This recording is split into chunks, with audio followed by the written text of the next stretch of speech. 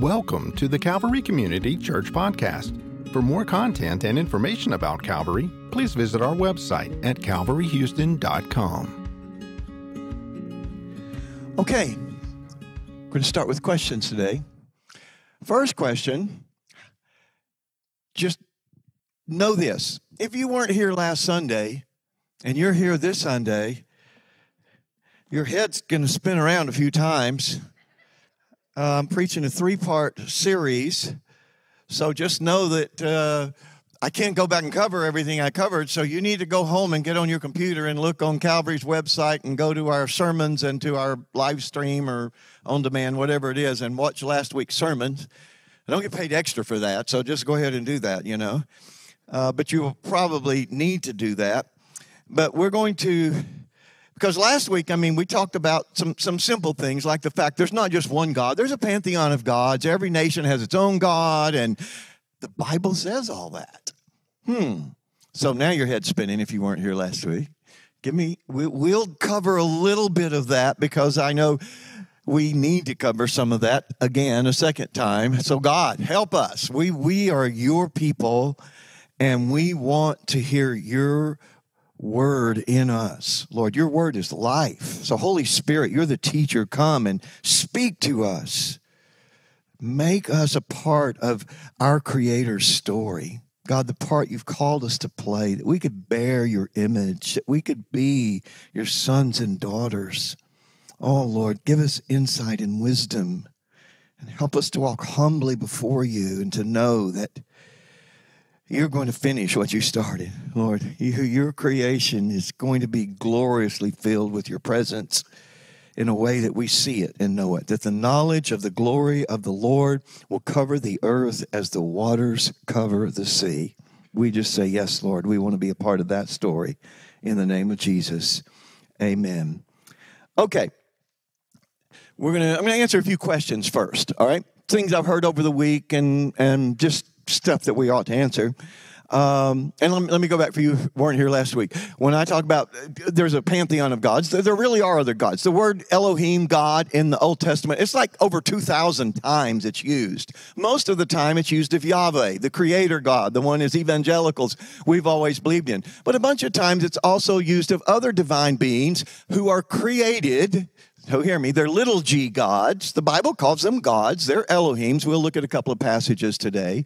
And they're created by Yahweh. They're his sons. He has a spiritual family just like he has an earthly family. He has both of those. And the spiritual family was created first. We're created later. In fact, even Job tells us, I think chapter 38, where all the sons of God, when God was doing the material creation rather than the heavenly dimension in which he lives, the heavenly places the Bible talks about and describes, it says that when he was creating the material realm, that the other sons of God were rejoicing. They were like, wow, this is really good. They looked at creation just like God did in Genesis when he created the heavens and the earth. And each day he said, what? This is good. This is good work. This is really he's a creative genius. And the sons of God, the other gods, they're called gods in the Bible bunches of times, not just a couple.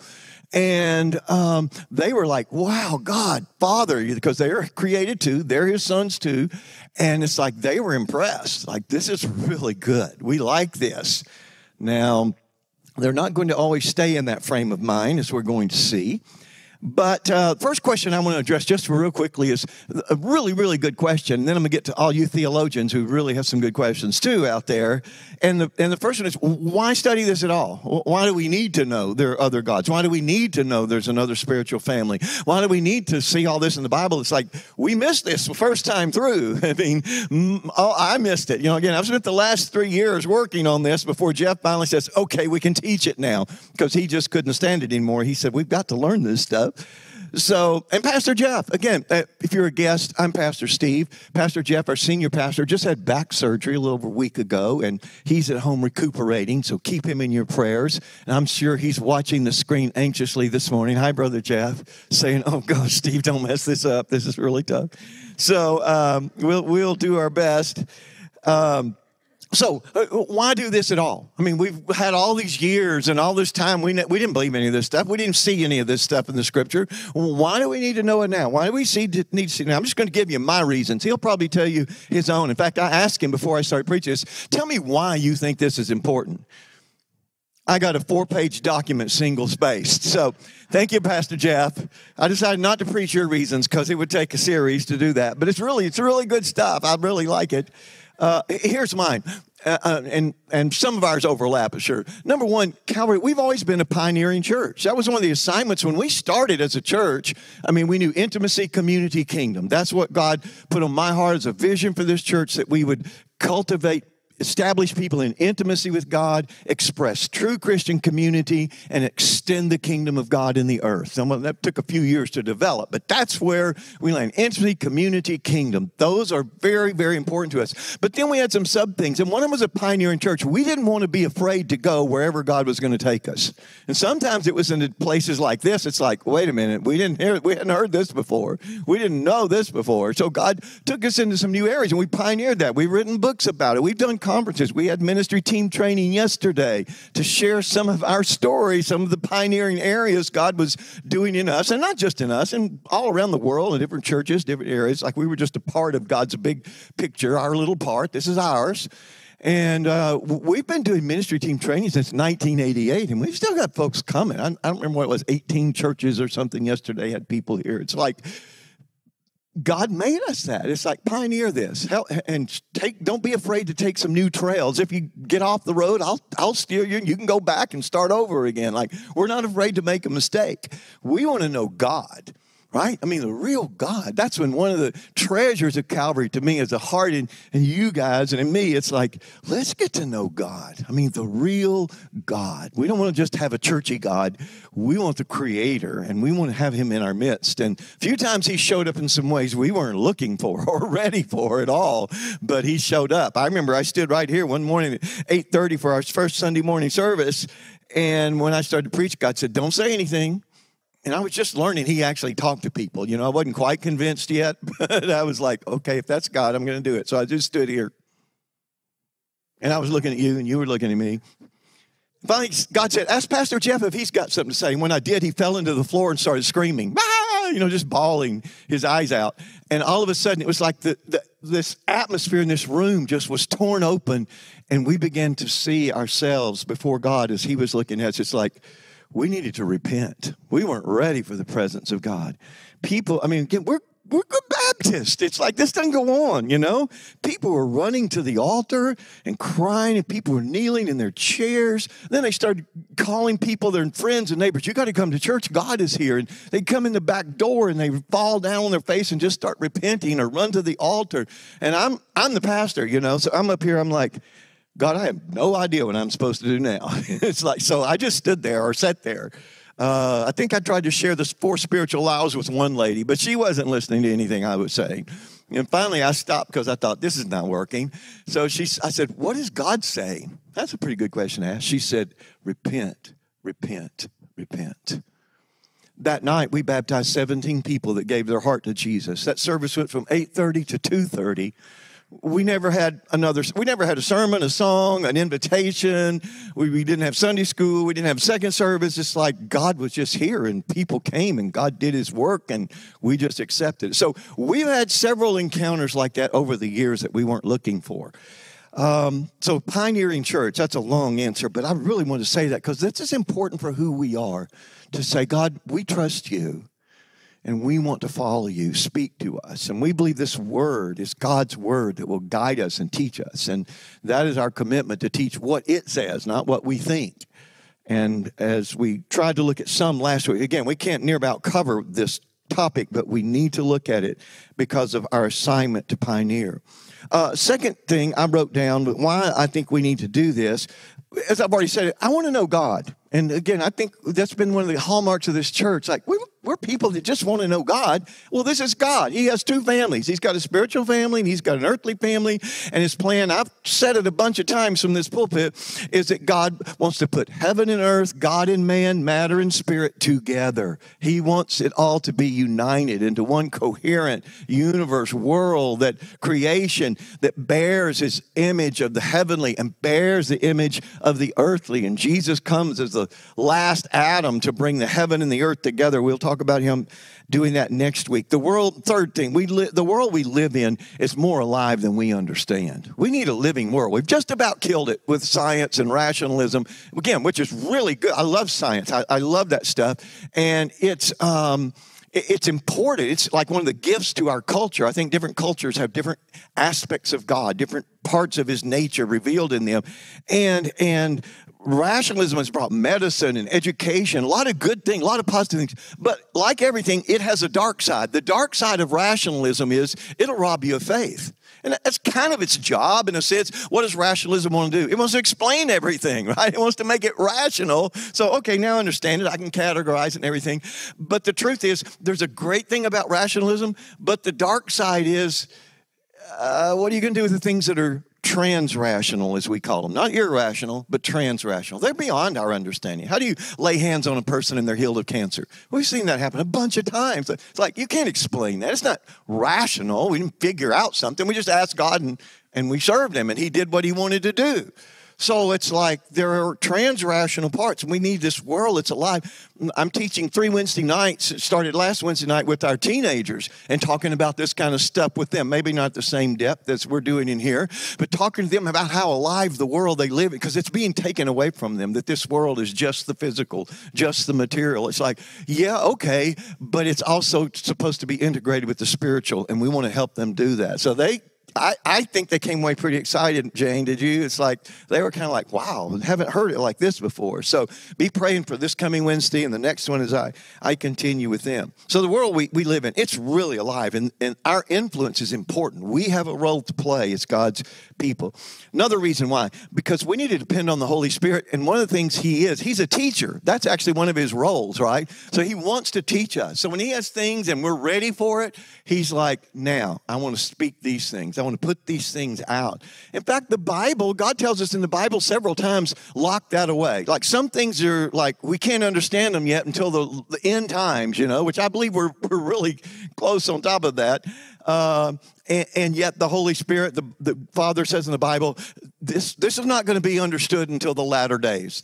Lock this up in the Scripture until the end time. Then people are going to see and understand what this is. I think there are a number of those things. And the Bible says there are several of those kinds of things. So we just want to keep following the Holy Spirit. And if he's pressing this in us, again, I've been working on this 3 years, and Jeff's been praying, and it's like, okay, we feel like the Holy Spirit's saying, let's go. Let's keep moving, because this is important at the time. It's important that we know the seasons in which we live. You go back and do a YouTube class on Wednesday nights, and the last one I did was on the season that we're living in, that we live in seasons of the Lord, seasons.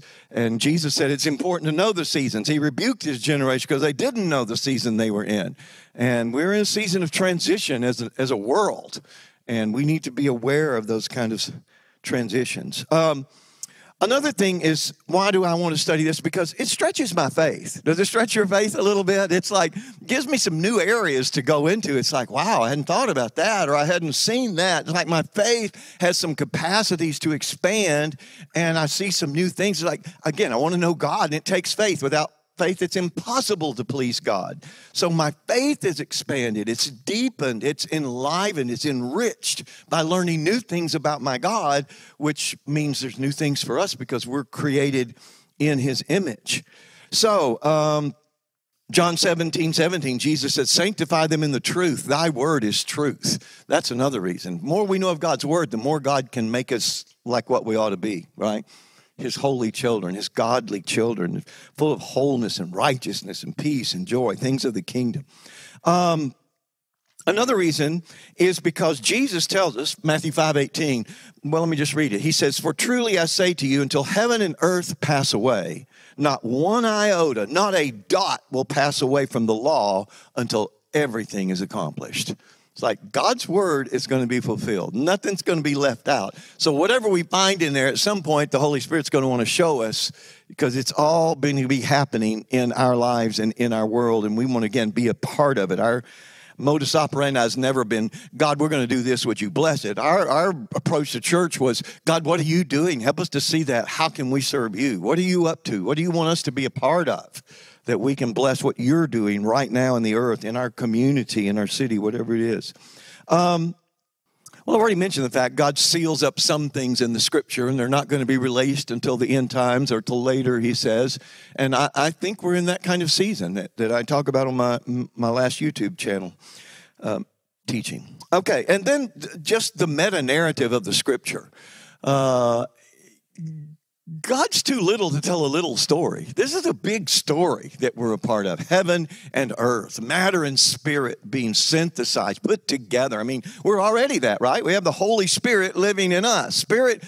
The Spirit of God wants to live in us in a loving relationship, not violating us like a demonic spirit might do, not with compulsions and addictions and other kinds of things that plague us. But the Holy Spirit wants it to be, Jesus is a gentleman, right? He stands at the door and knocks. If you hear my voice, open the door. Let me. It's like he wants to come in, but he wants us to say, I want you in my life, God. God wants to join matter and spirit. So this big story is going on. We got this heavenly family, we got the earthly family, and we need to get a hold of that big picture to serve God in all the ways he might want us to. There might be some things we're supposed to do that we don't know yet unless we understand God's story better. Okay. Second question. We'll go down to some of you. I know you had some great questions, which I love. And the second one is this idea of there only being one God. And last week and just this morning I said, there are a bunch of gods. Our problem with that statement is when we use the word God, we think of attributes. We think, omniscient and omnipresent and, omnipotent, all powerful, omniscient, knows everything you can be known. It's like we think in attribute terms. But in the Bible, that's not the way the word God is used. It's not about attributes. It's just about a certain kind of being.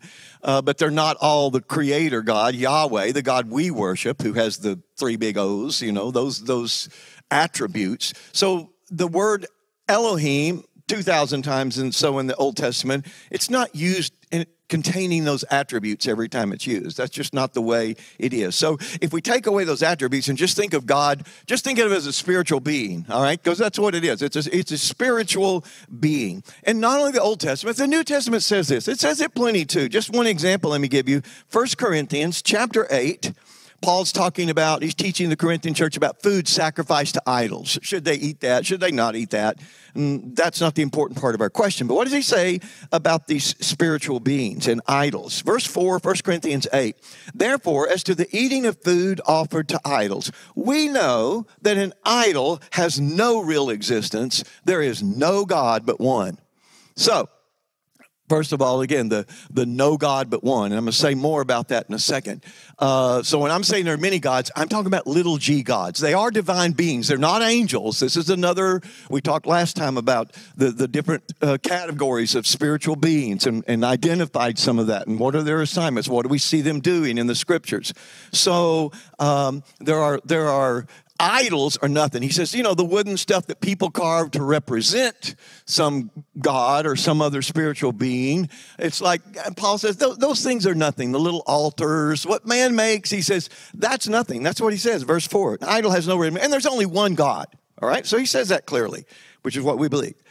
But then he says, verse 5, for although there may be so-called gods in heaven or earth, and then he says, as indeed there are many gods, and many lords. Yet for us there is one God and Father, from whom are all things. In other words, all these gods and these other lords, they were made by the Creator, the God that we worship. From whom are all things. He made them. From whom we exist. He made us. And one Lord, Jesus Christ, through whom are all things. He's also the Creator, the Trinity here we've got, through whom we exist. So Paul is saying, look, the idol stuff man makes and what they worship, it's not about that. But he says, there are other gods. There are other lords. They were made by the Creator God, big G.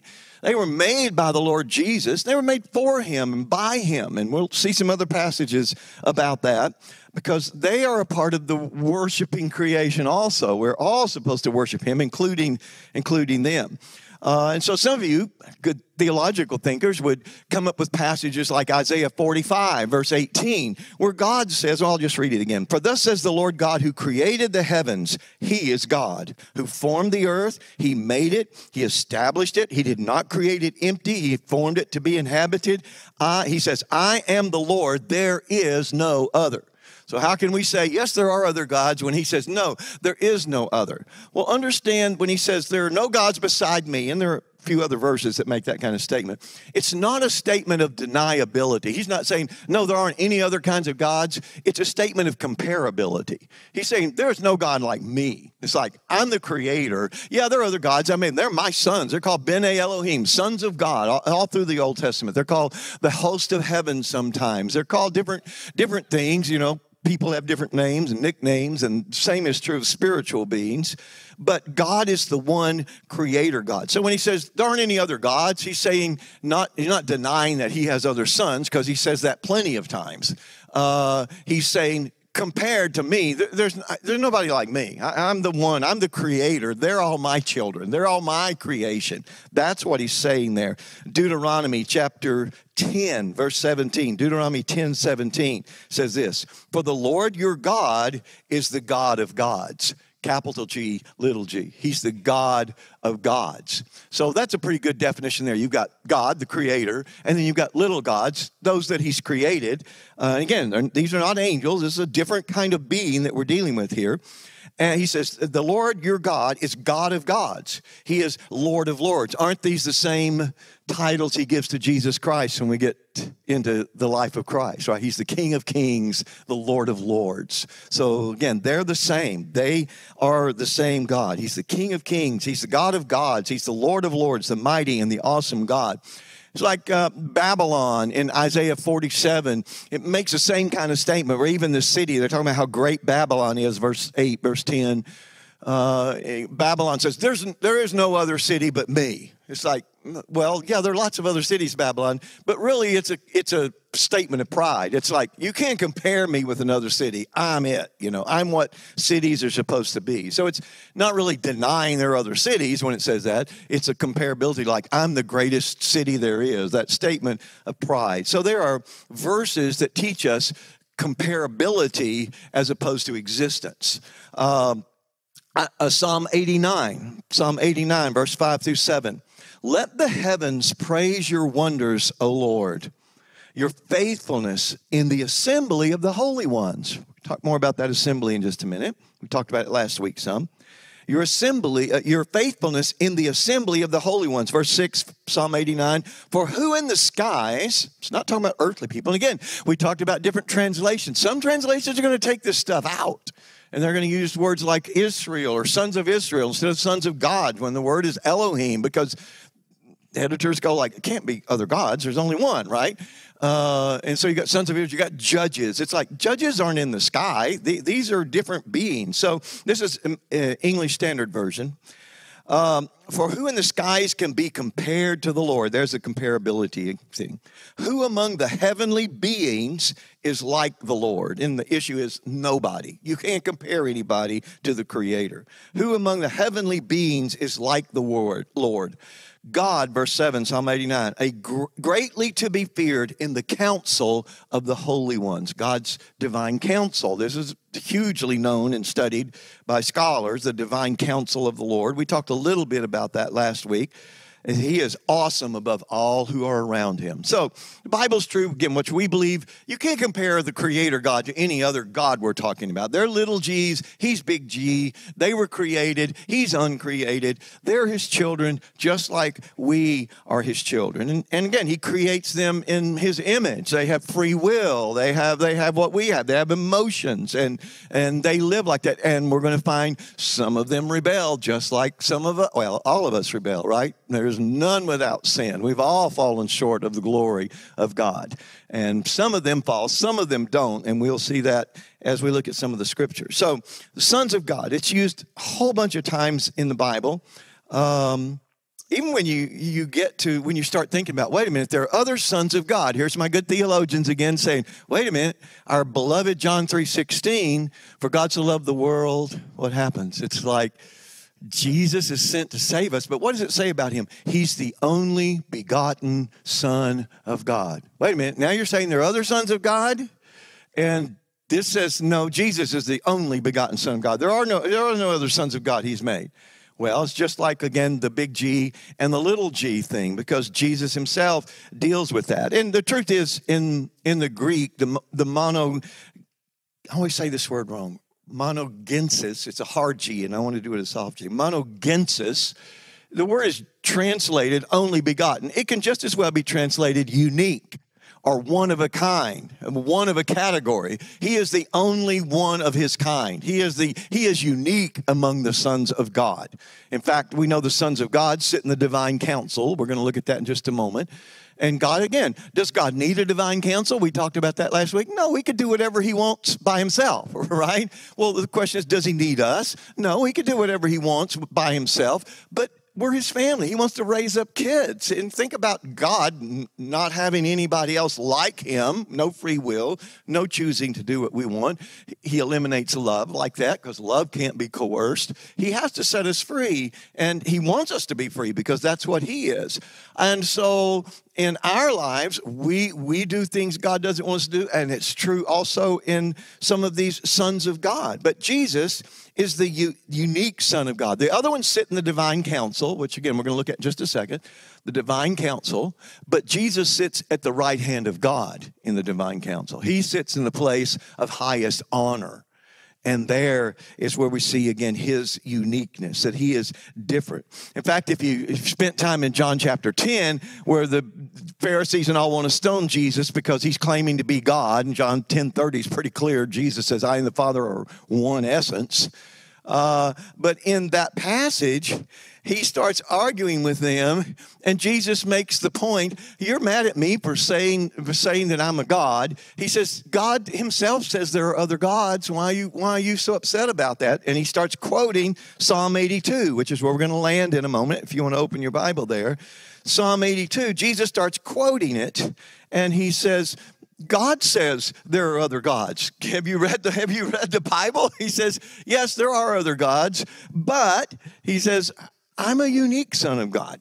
I'm a God. I'm a different, but I'm one of those guys. Even though I'm unique, I'm set apart. I'm still one of those on the divine council. So don't get mad at me for saying I'm a son of God. And so they still want to stone him because now he's saying, well, he's a son of God when they don't believe in the monotheism. We're just one God. You can't have other gods. You can't have other sons of God. They can't exist. And so they want to stone him. Sometimes commentators will say, well, Jesus was just saying in quoting Psalm 82, well, everybody's really a child of God, right? I mean, everything he creates, this is his creation. We're his sons. We would be okay with that statement for someone to say, you know, God creates us all. We're creatively, we're all sons and daughters of God in that sense. We're his creation. If that was why Jesus was explaining, arguing with them about, he said he's God, if that's what he said, the Pharisees would have been fine with that. They believed that everybody was creatively children of God, sons of God, daughters of God. They wouldn't have had any problem, but he makes that point, and what do right after he says that? We're going to stone him again. We're going to take hold of him. He's still saying he's a God. So Jesus uses the argument, there are other gods. Don't get mad at me for saying I'm a God. I'm one of them, but you're all mad about it, you know, even though the Bible says there are sons of God. There are other beings like that. Well, but he sits again at the right hand. He is different. He is unique as a son of God. Psalm 82. Hope you got your Bibles there. Let's look at this spot. God, and I'm reading from the English Standard Version again, which is my new version, which I'm so brokenhearted over some of my New American Standard, which I've used since the 70s. Psalm 82, English Standard Version. God has taken his place in the divine council. So in other words, these are not humans. This is a divine council. In the midst of the gods. You can't be in the midst of one. You can't just be one God if there is a midst of gods. All right? He's taken his place in the divine council. In the midst of the gods, he holds judgment. And once again, some of your translations are going to stick sons of Israel in there, or judges in there, or something else in there. But the word is B'nai Elohim, sons of God. How long will you judge unjustly? God is now fussing at these other gods, that he's his children, that he's put on this council, and we're going to see later how he's assigned them to the nations, and they're not governing like he wants them to. They're disobeying the Father. And so how long are you going to show partiality to the wicked? He says, give justice to the weak, to the fatherless, maintain the right of the afflicted, the destitute, rescue the weak, and he cares. He's merciful. He wants to help people, but that's not what some of these sons are doing. Deliver them from the hand of the wicked. Verse 6. So, he gets down to the judgment now. They were disobeying God. What does he say to them? You are gods. So, there he is. God's saying it. The Creator God. You are gods, little g. You are gods, sons of the Most High, all of you.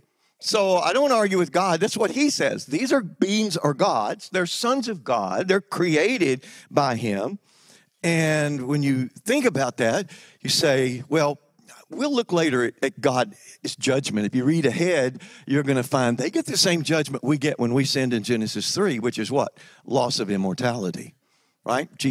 God says, when we sinned, take them out of the garden. Don't let them have access to the tree of life because they're going to live forever. And here he says to these sons of God who didn't govern their nation that he assigned to them properly, he says, you're going to end up dying. You're going to lose your immortality for not doing what I've asked you to do. You've ruined these nations. So this is the story that we're in the midst of. Now, and I do want to say, if you have other questions, please send those into the Calvary email or something, and we'll take a look at what we have time and space to cover. And I'm sure Pastor Jeff will be speaking into this when he gets back. We know you will, Pastor Jeff. We look forward to it. Let's just take one of the stories that we're familiar with and see how this scenario of other gods, other beings, changes the story that we're used to. The story of the conquest of the Promised Land. Let's look at that story. The conquest of the Promised Land. Moses leads the children of Israel out of Egypt. He's got Joshua as his right-hand guy. And so they've come out of Egypt. They've seen all the miracles, all that God's done. God's sending them to the Promised Land. And he sends in 12 spies. Let's go check it out, see what we're up against, see how it's like. And at the very beginning of the story, what's the problem we're going to find here? That they come back, 10 of them, what do they say? We can't do it. Why can't we do it? Giants in the land. This is very important. We're like grasshoppers compared to these guys. These are giants. We can't go over there and conquer them. And because they said no to God, Joshua and Caleb, of course, yes, we can do it. God said do it. We believe God. They were going to live by faith. The other 10 said no. All the other people are like, gosh, we're not going to go in there and fight those dudes. I mean, they've been slaves for 3,000 years or a couple of thousand years, whatever it was they were in Egypt, and now they got to be an army. It's like, this is a big change, but they weren't willing to do and to be a part of God's plan of taking the Promised Land. So, and the reason is there are giants in the land. Anakim, they're called Nephilim, and I'm going to describe these in a minute. Rephaim would be the children of the Nephilim. Anakim, sometimes they're called, but they're all the same group, these giant clans. Where did they come from? And what's happening is God is sending them into the Promised Land. I'll get to the big story before we finish. But he's sending them in the Promised Land to destroy the giant clans. He wants them destroyed. Why? What's going on here? He doesn't want this to keep spreading, because this abomination, really, of what's been created here is not what God intended for the human race. Who are the Nephilim that we're going to find? Like I said last week, we talked about, if you ask a Second Temple Jew, Jesus period, the intertestamental period between the Old and New Testament up through Jesus' day, 70 AD, and they're going to destroy the temple, the Romans are. But during that period, Second Temple, 300 or 400 years there, Jesus' time with all his disciples, they're called Second Temple Jews. The Second Temple has been built. They worship there in the synagogues and so forth. What did they believe? We talked about it last week. If you say, why is the world such a mess? We're going to say what? Genesis 3, Adam and Eve. They sinned in the garden. Satan tempted them. They said yes to Satan, no to God. And here we are. We've lost our immortality. We're kicked out of the garden, et cetera, et cetera. Well, what we find in the story on the other side is the Second Temple Jews are not going to say just Genesis 3. They're going to start there, to be sure. That's at the beginning. And then they're going to say, and Genesis 6 and Genesis 11. Genesis 6, we talked a little bit about.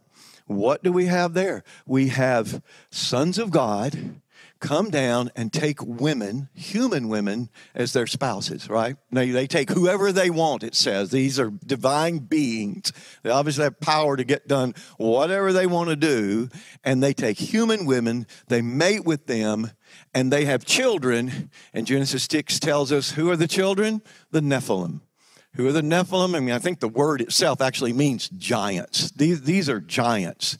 These are big people, 8, 9 feet tall, whatever they were. They're different sizes, just like regular people, because there's a mixture of human DNA and divine being. We don't know how that works. Again, we're in areas of who knows how that works? But that's what the Bible tells us happens here. And we talked a little bit about the book of Enoch. It's not in the scripture, at least not in ours. Some groups include it in their scripture. But first Enoch, forget second and third Enoch. But first Enoch is even quoted in the New Testament. So just because something's not in the Bible doesn't mean everything in it's junk. There can be good history there. Some of the intertestamental books with the Maccabees and some of the others. The book of giants they found in the Dead Sea Scrolls with the scroll of Isaiah. I mean, we've got the oldest and best complete copy of Isaiah from the Dead Sea Scrolls, and that corrected some of the things that we had misunderstood before, or words that we had misunderstood. And so here we find that these giants are produced by the breeding of these sons of God. It's a B'nai Elohim, Genesis 6, with women, and their children are the Nephilim, this race of really big people. And it even says they're some of the mighty men of old. Some of the stories we've heard, some of the stuff going on in the world back then, some of that is this. Maybe not all of that. I don't know if we could classify every story, but some of the mighty men of old are coming from this clan. This abomination. This is an abomination to God. And of course, then Nephilim, these big guys, they're going to have children too, right? They have children. Their DNA spreads. Again, there are different mixtures here of now divine being and human. It's like, this is not good. This is an abomination before God. And everything, it's interesting. I don't have time to cover all this. But if you look, all of these rebellious sons of God and divine beings, they're always trying to get in on what God has ultimately planned. They want to do it rather than letting God do it his way. They want to do it their way. Because the truth is, God does want to live in human beings, doesn't he? Right? God does want to have children who are material. We are sons and daughters of God. The Holy Spirit comes to live in us. But it's not because you're a divine being come in and taking whoever you want and mating with them. It's because God says, would you let me in your life? I've made you for me. We're supposed to be together. It's the way you're designed as a human being. And so God wants to do this by a love relationship, by free will surrender. But so what are they doing? They're wanting to do the same thing, but they're wanting to do it by conquest, basically. We'll do what we please. We'll have our own kids. We'll put God and man together. And this is a huge heartbreak and abomination in the earth. And so these people who are passed on down from this lineage, you can think over the years. I mean, there are large groups of people, and some of them are giants, some of them are not, because again, the mixture of human and divine, however that works, things are going to get watered down. And again, I wish I had more time, but some of the other nations, if you look at their religious writings, like the Babylonians, I think it was, or was it the Assyrians? Oh, heck. Maybe it's the Assyrians, I think. They knew this story of these divine beings too. The Apkallu, they called them, and they liked it. They're glad these divine beings came to, hey, they can help us, And again, you see some of the megalithic structures of old where our scientists today say, we couldn't pick up that rock. We couldn't build that. Well, if you got a God working with you, you could pretty well do whatever you choose, right? I mean, they can move those suckers real easy. But anyway, the Assyrians, they're talking about the Apkallu, these, again, watchers, these angels. And Daniel talks about the watchers coming in. And some of them are good. I mean, it's not these are all evil. These are God's creation. Some of them are good. Some of them are not good. We're all bad somehow. None of us have made it except for Jesus. But the Assyrians, they would even get it down where they would see the different generations, and one of their leaders he's 2/3 Apkallu. It's like they could like breed a dog, I guess. It's like he's half poodle and half this, or it's like they kept records of those kinds of things. So you look at the other nations and you find they have some of these same stories, almost all of them. The flood they have, divine beings coming down and mating with women, the Tower of Babel, they've got the same stories, and yet they tell them differently. And you'll find a lot of the scripture, our scripture, Hebrew scripture, is actually written to counteract their interpretation of events, to say that's not how it is, especially like this with the Apkallu and the Babylon, the Assyrians. It's like, don't believe the way they're saying it. That's not, here's the way it is. This is evil. This is bad. We have had the human race corrupted. That's not what I meant for them to be.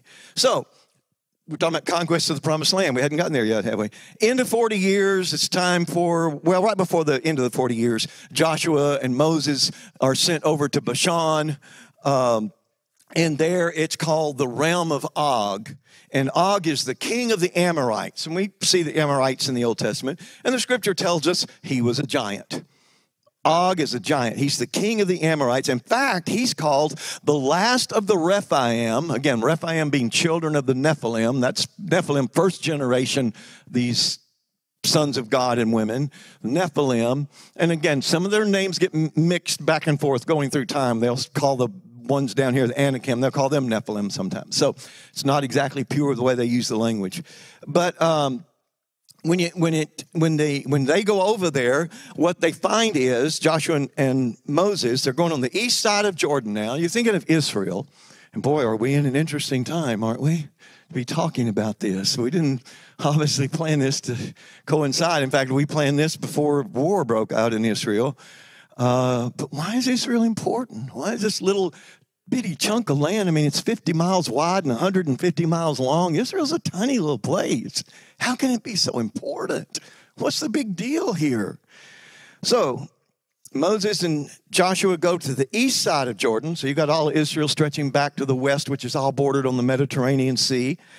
And they find out that the giants are gone. Amos calls the Amorites, he calls them tall as cedars and strong as oaks. But at the end of the 40 years, what they find when they go up the east side is, the Bible tells us all of the giant clans have been driven out. And God tells Joshua and them, he says, when you go up there and you see, he said, don't bother the people of Moab. Don't bother the people of Ammon. Why does he say that? He says, because the giants have already been taken out of the land. They're already gone. And they've been driven out actually by Esau, which is some of the relatives of the Israelites who settled there. They drove out these giants. So they're gone. And why did God send them up there? Because they're about to take the promised land, and he's wanting to show them, you haven't got any giants at your back. You're not going to have a two-front war, which is not a good thing if you're an army. Enemies on both sides. The giants are gone over here. So leave those people alone. Now let's go in and take the promised land. That's the setup for this journey that they're about to make. Now, when you read Joshua and you find out how they go in and conquer the promised land, some places, Joshua and the people of Israel, they go in and they just drive out the people. Now, just get rid of them. It's like, this is going to be this is the promised land. We're going to find out why in just a minute. But they just tell them, just drive them out. And of course, there was war and, all the stuff that happens to move people out. But then sometimes their spies would go and say, we saw Nephilim there. We saw the Anakim there. We saw the Rephaim. We saw some of this giant clan there. And every time they saw the giant clan, and only when they saw the giant clan, God says, destroy everything. When you go to that place where you've seen the Rephaim, the Nephilim, destroy everything. All the people, all the animals, leave nothing. This is a huge abomination. And all of the generations that have passed down through this bloodline. And here these Nephilim are ruling these areas because they're the big guys, right? They're the mighty men. People bowed down to them. And the giant clans have been taught from way back from the B'nai Elohim, the sons of God, hate the God of Israel and that people. Hate them. Destroy them. They are not going to take your place. This is for you. So there's this huge animosity between these giant clans and all of their hosts and people who they lived among. And every time where they were there, God says, destroy everything. But when they go into places they're not there, he doesn't tell them that. Just go in and take the land. Go in and take the land. I actually think, and I would have to go back and look up this specific, I think there's one exception where they did. I don't think God told them to destroy everything, but I think they destroyed everything. So I do want to put that on the table. I can't remember exactly. I don't think God said destroy everything, but I think they said, let's devote this, called it devoted, and we'll destroy it all. So what we see in the conquest of the promised land, it started out with a problem. The reason they didn't go in 40 years older, because of the giants. And now we're finding out the reason they're going in is to kill the giants, to get rid of all these clans that have passed down this abomination, this mixture of human and divine in a way God did not want. And a lot of people died because of this. I mean, there is a lot of consequence to this sin. And of course, we know what? The wages of sin is death. Every one of us is going to die because of sin, except for Jesus. And then we're going to live forever. So death is a judgment that is, again, you're not immortal. You're not what you could have been or should have been. Of course, we will be now because of the redemption of Jesus. That's the bigger story on the other side that hopefully we'll get to some next week. But they destroyed everything where the Nephilim were there. They drove out others. This lineage between these watchers, the human women, the Nephilim, their descendants, they were raised up to hate God and to hate God's people. And so in this light, this is spiritual warfare is what's happening here on an earthly plane. This is spiritual warfare on an earthly plane, played out on earth because of Genesis 6, because of the sons of God. Either God's people would survive or they're going to be annihilated. That's the choice God has as he's sending them into this land he's promised all the way back to Abraham. Humans are going to be raised up to sit on the divine council. This is God's plan. Again, he doesn't want to kick the other, his B'nai, his Elohim, his other sons of God off. Some of them did get kicked off because they sinned. Just like when we sin, we lose what God wanted us to have too. But God's ultimate plan was, I want my two families together. We're going to rule all of creation. We're going to govern it, make it beautiful and all that's inhabitable and full of, start thinking kingdom of God everywhere. And this is what God wanted to do. But at some point, some of the divine council are like, those guys are going to sit with us? Sounds like the Pharisees, doesn't it, when Jesus shows up? They hated Jesus. Why? He was taking people's hearts away from them, away from their way, away from even some of their teaching. And they're like, wait a minute, we got to kill this guy. That's exactly what's happening with the Nephilim and the children of Israel. So this is a divine battle, a spiritual battle that's being played out on earth, and it involves both of his families, ours and the spiritual family, and God does not want this contamination to spread. He wants the glory of the kingdom to spread.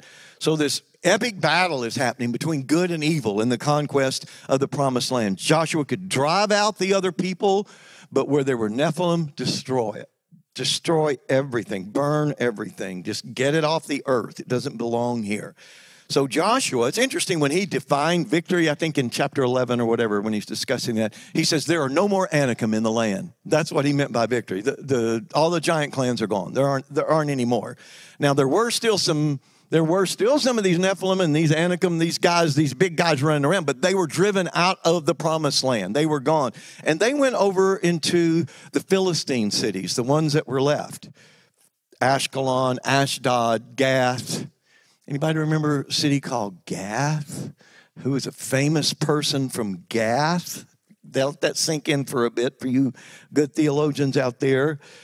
Eventually, what we find out is these Nephilim or these giant clans that went over to those cities, they got a hero from the city of Gath. He's going to defy the armies of the living God, except for one little shepherd boy. And David faces Goliath, the giant from the Philistines.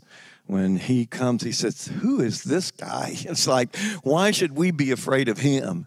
And David takes the head of Goliath. It's like, and we need to remember David is a prophetic type of Jesus Christ. And that's going to be the end of the story. He's going to put an end.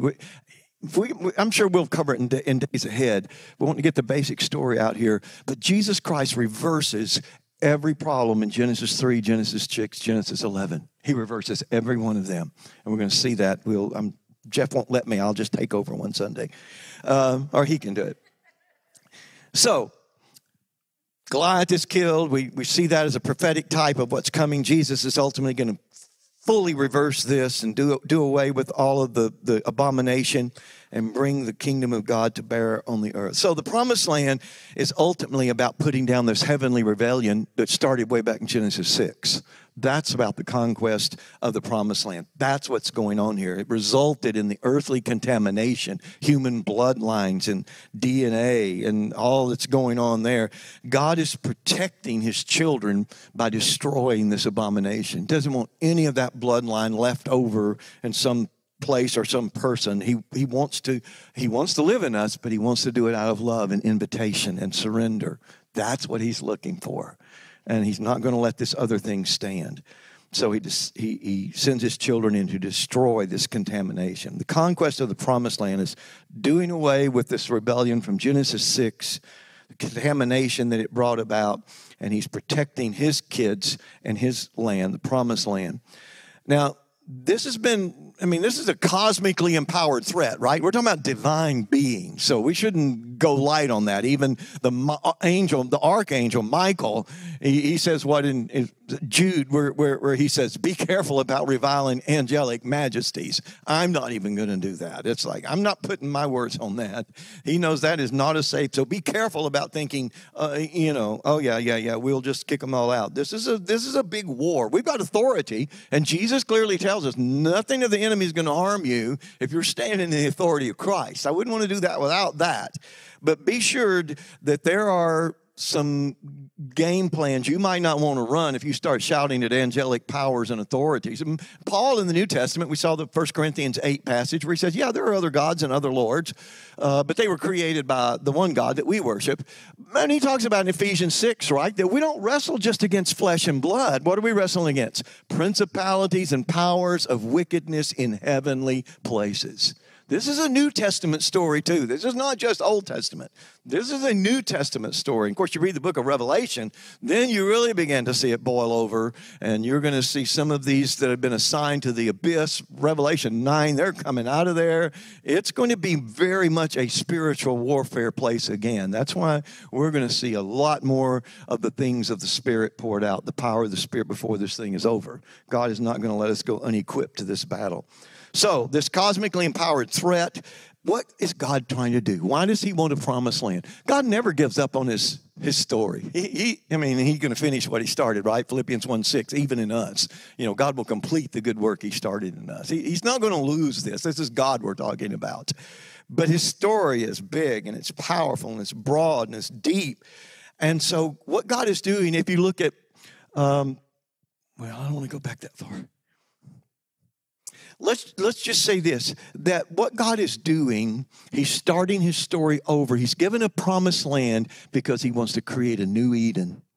He wants to create a new garden of God. And we know if we go to the last days, we go to Revelation and Isaiah 40 beyond there, and a lot of other the Old Testament's talking about the last days. He'll start in this little place called Israel, and what will he do? He's going to expand it out from there for the glory of the kingdom to rule and reign over all. But he starts it with one little spot. And when you find that out, that if you think of the promised land as God's new Eden, there again you'll see why these sinful sons of God really were fighting against it. They didn't want Eden to start with. What does the devil do when you get into Eden? He goes in immediately like, I got to mess this up. I don't want these people coming up to rule and reign. I don't want them doing that.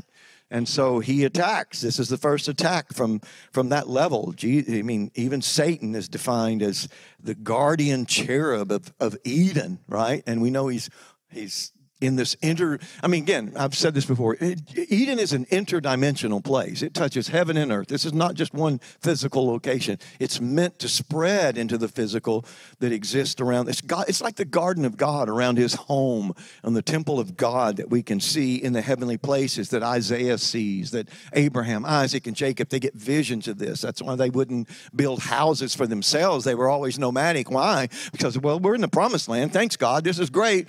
But you showed me a city, Hebrews 11, verse 8 through 10 there. He says, I'm waiting for this city you showed me whose architect and builder is God. That's what I want to be a part of. I'm not going to build me a house. I'm waiting for that house. They're wanting this glorious temple of God to be a part of earth. And the Garden of Eden, the whole world is meant to become the Garden of Eden, the dwelling place where God does what? He walks and talks with man in the cool of the garden. His fellowship, intimate with us. That's what he's after. Well, I'm going to just skip that. Over here in the back of my head, there's this little bell going off. The Antichrist may have something to do with this bloodline of the Nephilim. I don't know if you've ever thought about that or not. But I'm wondering what Jesus is going to do in the defeat of the Antichrist, if that's not the final play in this abomination is somehow. I'm not saying it is. That's just kind of ringing around back there. So Eden, where Adam and Eve were, it was meant to spread the interdimensional reality. Heaven and earth were meant to come together, and he's meant to bring the natural creation into the fullness of its fellowship, its relationship with the divine order, the spiritual creation that's there. So God never gives on that. He takes nation to himself, Israel, and he wants to start a new Eden. But the Anakim and the Rephaim, these guys are in his way. They hate him. They don't want this to happen. So they're doing everything they can stop it. The first two rebellions, Genesis 3 produces Satan. Genesis 6 produces the Nephilim and demons. And have you ever thought about that? Jim and I ran each other to the doctor's office this week, and we started talking about demons. Like, do you know where demons come from? What do we always think? Because last week I said we always believe in, gods and angels and people and demons. That's about the only categories we had. But clearly the Bible teaches a lot more categories than that. Where do the demons come from? And we would always say fallen angels. That's like the only option we have, right? Well, what else is there? Where else could they come from? The Bible never tells us demons are from fallen angels. Demons are from dead Nephilim.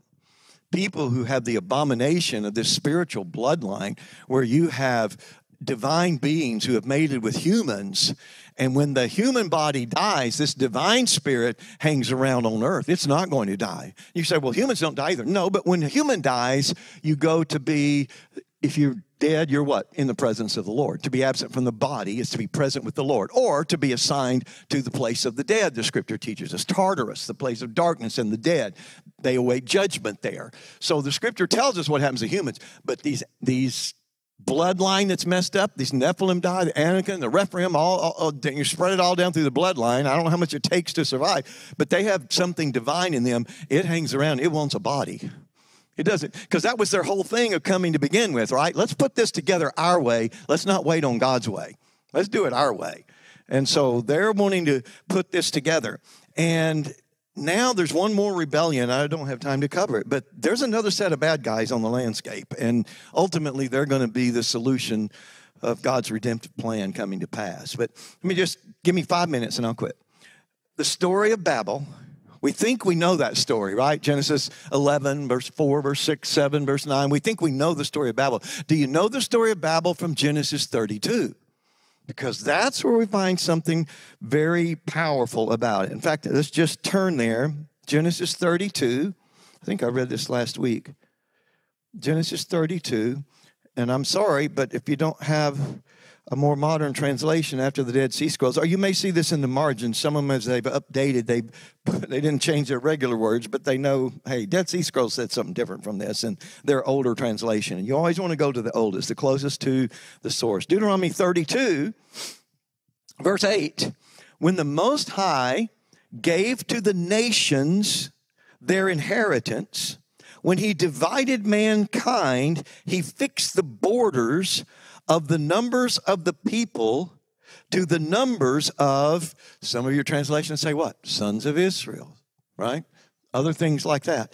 But the Hebrew says he fixed the borders of the peoples according to the numbers of the Elohim.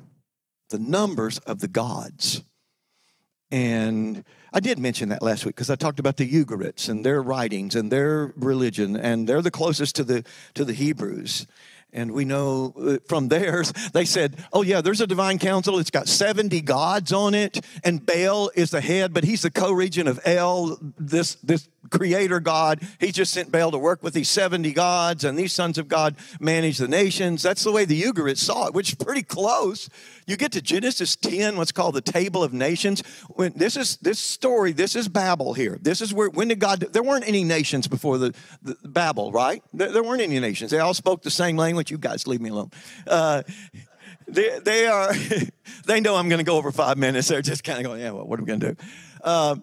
The Table of Nations, Genesis 10, Babel, that's where there were no nations before Babel. That's when he divides, scatters them up, signs them to different nations, gives them different languages, right? That all happens then. But in Genesis 10, when he did that, how many nations does he create? 70. How many B'nai Elohim does the Ugarites say there are? 70. Now, could they they could be wrong, obviously. But on the other hand, it's a pretty interesting coincidence, isn't it? When you start reading some of the other nations and what they believed about these things. So God here, he says, okay, man has sinned, and I won't talk about the Tower of Babel, why that's a sin and what they were doing there. But God's punishment is, okay, I'm going to divide these guys up. I'm going to put them in different nations, and I'm going to assign different gods to govern them. And then God says, I'm going to take one little bitty nation. Because understand here, this can't make any sense to say the number of the sons of Israel. Israel didn't even exist. This is Deuteronomy. There is no Israel. It's like when the tower, of course, this is telling the story from the Deuteronomy is telling the story from the Tower of Babel, Genesis 11. There was no Israel in Genesis 11. So here we have God making the nations, and he says, verse 9, what does he say? He's given the nations to all these other gods to govern. It says, verse 9, but the Lord's portion is his people, Jacob. This is his allotted inheritance. Of course, Jacob is going to be renamed Israel. He hadn't been yet when the Tower of Babel happened. He didn't even exist then. So this is all telling history of how God chose Israel. He said, I'm going to show you how to do it with this little bitty nation. And I'm going to start with this guy, Jacob. Abraham, Isaac, and Jacob. He comes in, and he's going to do this story. Well, these other 70 nations, or how many, God assigns different angelic beings. And it's interesting, even some of the older translations that are more paraphrases, it'll risk using the right words. I think the Message even says something like, God assigned angelic majesties to govern each nation, or something like that, which, again, that's way better than the sons of Israel as a translation. But anyway, God says, I'm going to show you how to do it with this one. But these other guys, some of them rebelled against God, said, we don't want these guys on the divine council. And some of them also thought, you know what? I'm going to make my nation worship me, not him. And they began to teach the nations things like how to dig ore, how to smelt, how to make metals. And instead of doing improvement of society, what did they teach them to make? Swords and shields and weapons, and thought, it's kind of like a big game of Risk. I think I'm going to have my people attack these people and take their spot. It's like some of them broke out into war, even against each other. Obviously, when you turn to evil, you'll hurt anybody, right? And these guys, they're in rebellion against God, and they begin to govern the way they want. And so God assigned them. They're not following his lead the way he's trying to show in his people.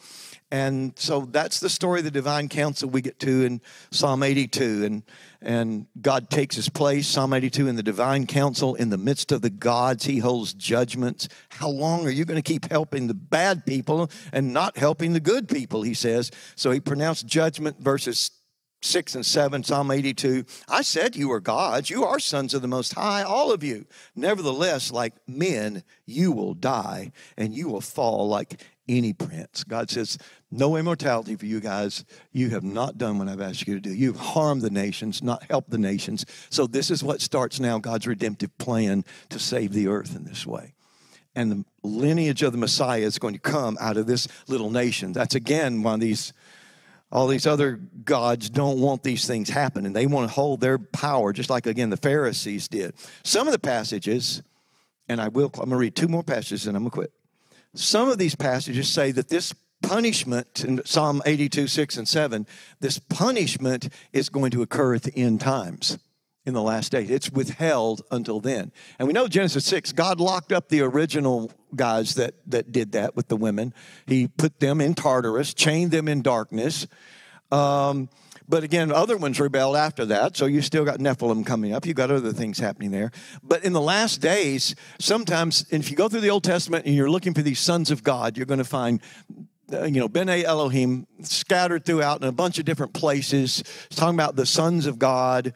And sometimes they're called the host of heaven. You think, well, he's talking about sun and moon and stars. And sometimes the host of heaven does mean sun and moon and stars. But there are several places it says the sun and the moon and the stars and the host of heaven. A lot of times the host of heaven is defined as a different group. It's talking about these divine beings. They are not angels, but they are sons of God. They had managerial authority, so to speak.